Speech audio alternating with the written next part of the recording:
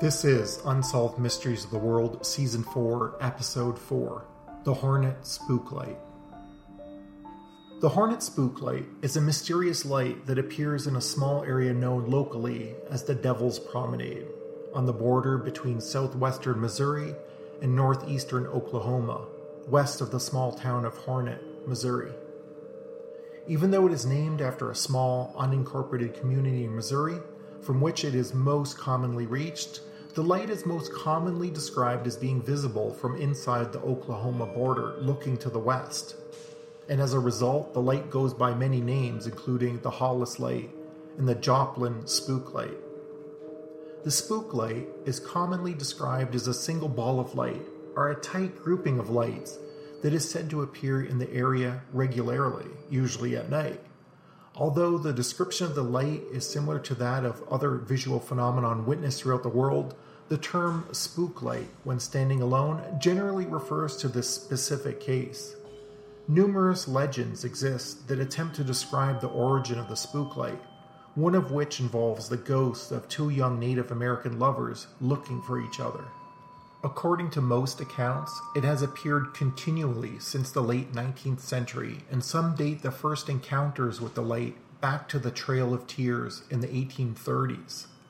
However, the first documented sighting is generally accepted to have occurred in 1881, although some report sightings as far back as 1866.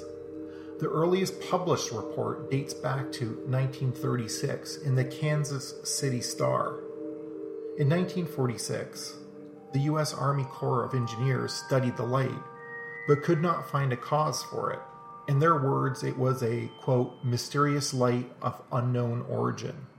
Early residents of the area reported seeing lights in the forest, over their land, and even in their own yards. During the 1960s, there was a general store in Hornet that gave out information about the light to sightseers at their one-room Spook Light Museum. There have also been various establishments along the Missouri-Oklahoma state line that served a similar function, but these have since all closed. During the 1960s and 1970s, the roads where the spook light usually appears were often packed with parked vehicles and people hoping to get a glimpse of the mysterious light. Explanations for the light's appearance vary widely, from the extraordinary to the mundane. The area of Oklahoma in which the light is seen is very hilly and forested, and out to the west of where the light is seen lies Interstate 44. It has been suggested that the headlights of cars seen over the hills explain the light's appearance, which is sometimes said to bob up and down, dance, or even split into multiple globules of light. In William Least Heat's Moon's 2008 book, Road to Quoz, the author suggests that the light seen at the end of East 50th Street are explained perfectly by the fact that the road aligns directly with Route 66 across the interstate and the river valley, some 10 miles distant. He also claims that earlier sightings of the light from East 40 Road, 1 mile to the north, are explained by an earlier alignment of Route 66 to the north of the town of Quapaw, Oklahoma. It also aligned with East Road 40. The author suggests that there are no reliable sightings of the light in any location, but directly west along the road and therefore explainable by the Route 66 connection. Robert Gannon, writing for Popular Mechanics magazine, also claims that the spook lights are headlights from Route 66, citing a test in which he flashed his headlights on Route 66 at certain times, and the spook lights were reported to flash as well. Other explanations for the light's appearance include atmospheric gases being affected by electrical fields. A University of Arkansas professor studied the light in the 1960s and suggested that it was a form of a fixed object and not atmospheric gas or from vehicular traffic. In 2014, Professor Alan Rice, PhD of the University of Central Oklahoma, investigated the spook light with a team of investigators called the Boomers, and claims to have discovered the source of the light as car headlights and taillights 9 miles west of the viewing spot. He conducted an unscientific experiment with the Boomers and was able to recreate the light with the headlights of a car from the junction of East 50 and State Highway 137 located south of Quapaw. But what about the earlier encounters in the 1830s, those documented in the 1860s and 1880s?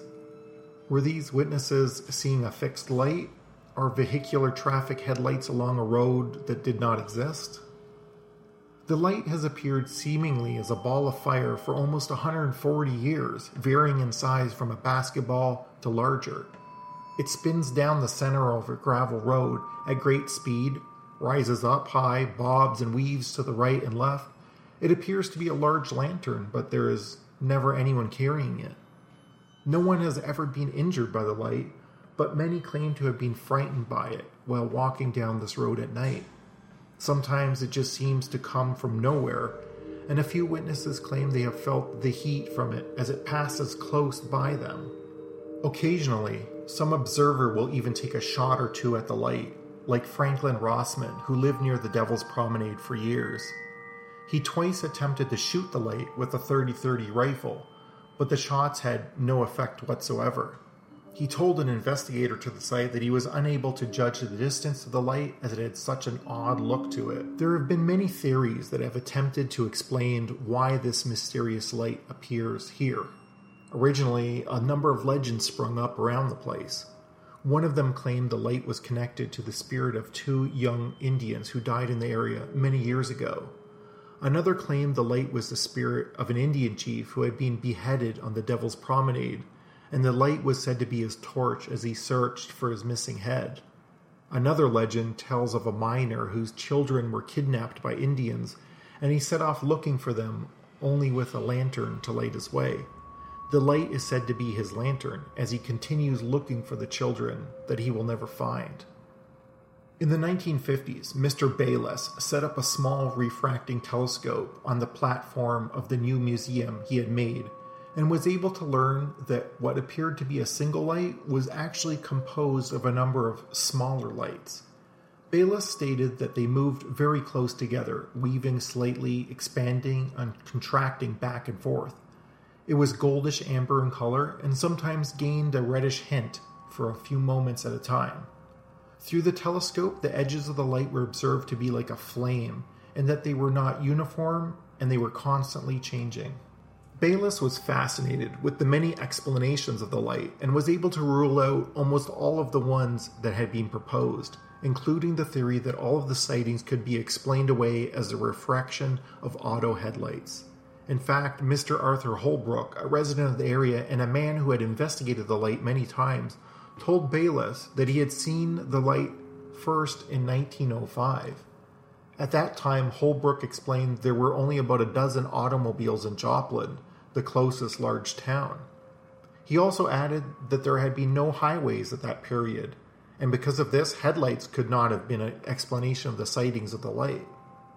The few cars that were in existence in the area at that time did not travel about on remote dirt lanes that were best suited for horses, and any autos that would have, by a slim chance, were only fitted with oil or carbide lamps, which would not have been capable of creating the long, intense beams of modern headlights.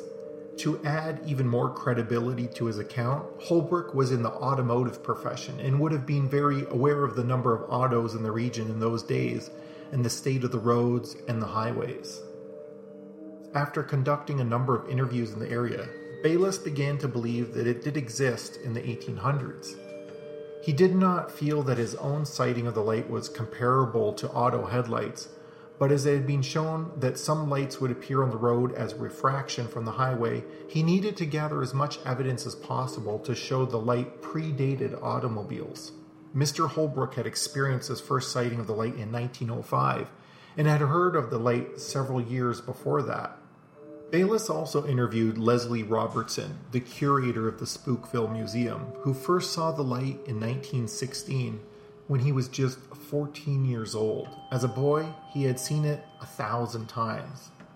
Mr. John Munnig of Joplin first saw the light around 1928 and had heard of it for a number of years before that. He also wrote and said that, "We have watched it at all hours of the night. Highway 66 has nothing to do with the light. It couldn't have, as it didn't exist when the light was first seen. Of that I am sure."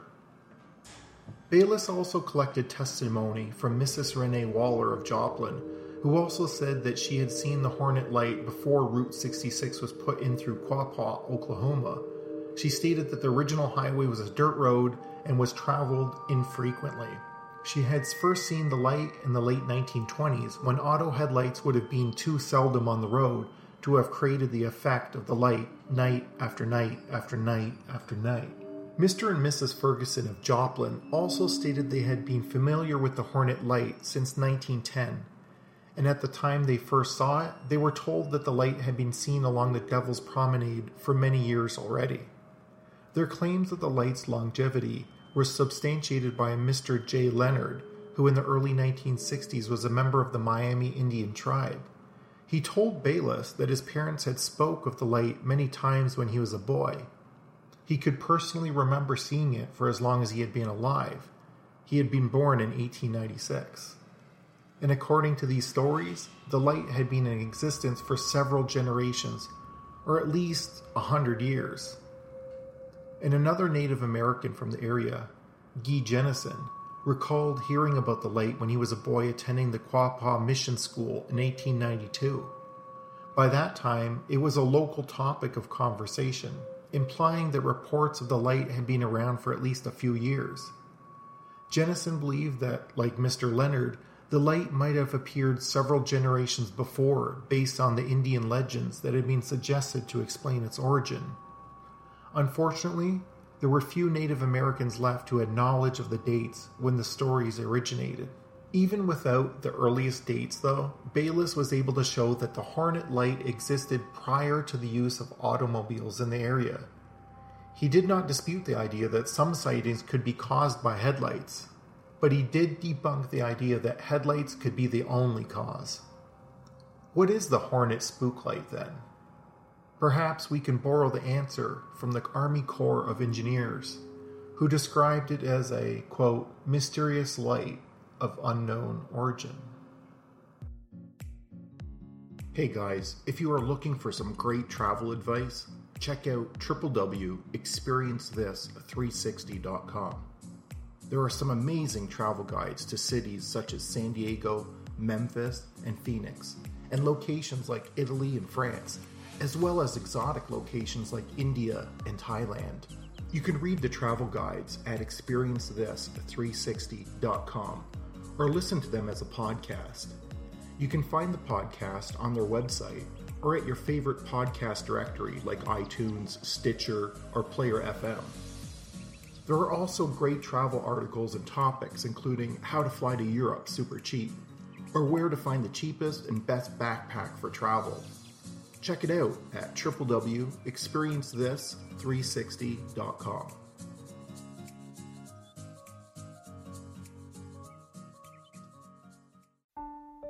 Thank you for listening to Unsolved Mysteries of the World.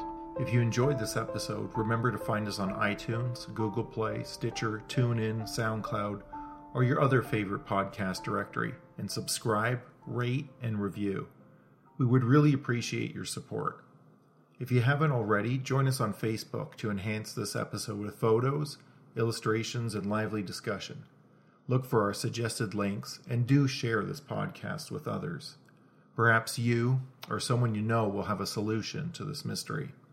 This podcast is created by Cold Rasta Studios and includes music and sound effects by John Savoy, Albert Ray, Gerardo Garcia Jr., Rana Szilard, Mattia Capelli, Alex Lisi, Martin Kahlberg, and Adrian von Ziegler.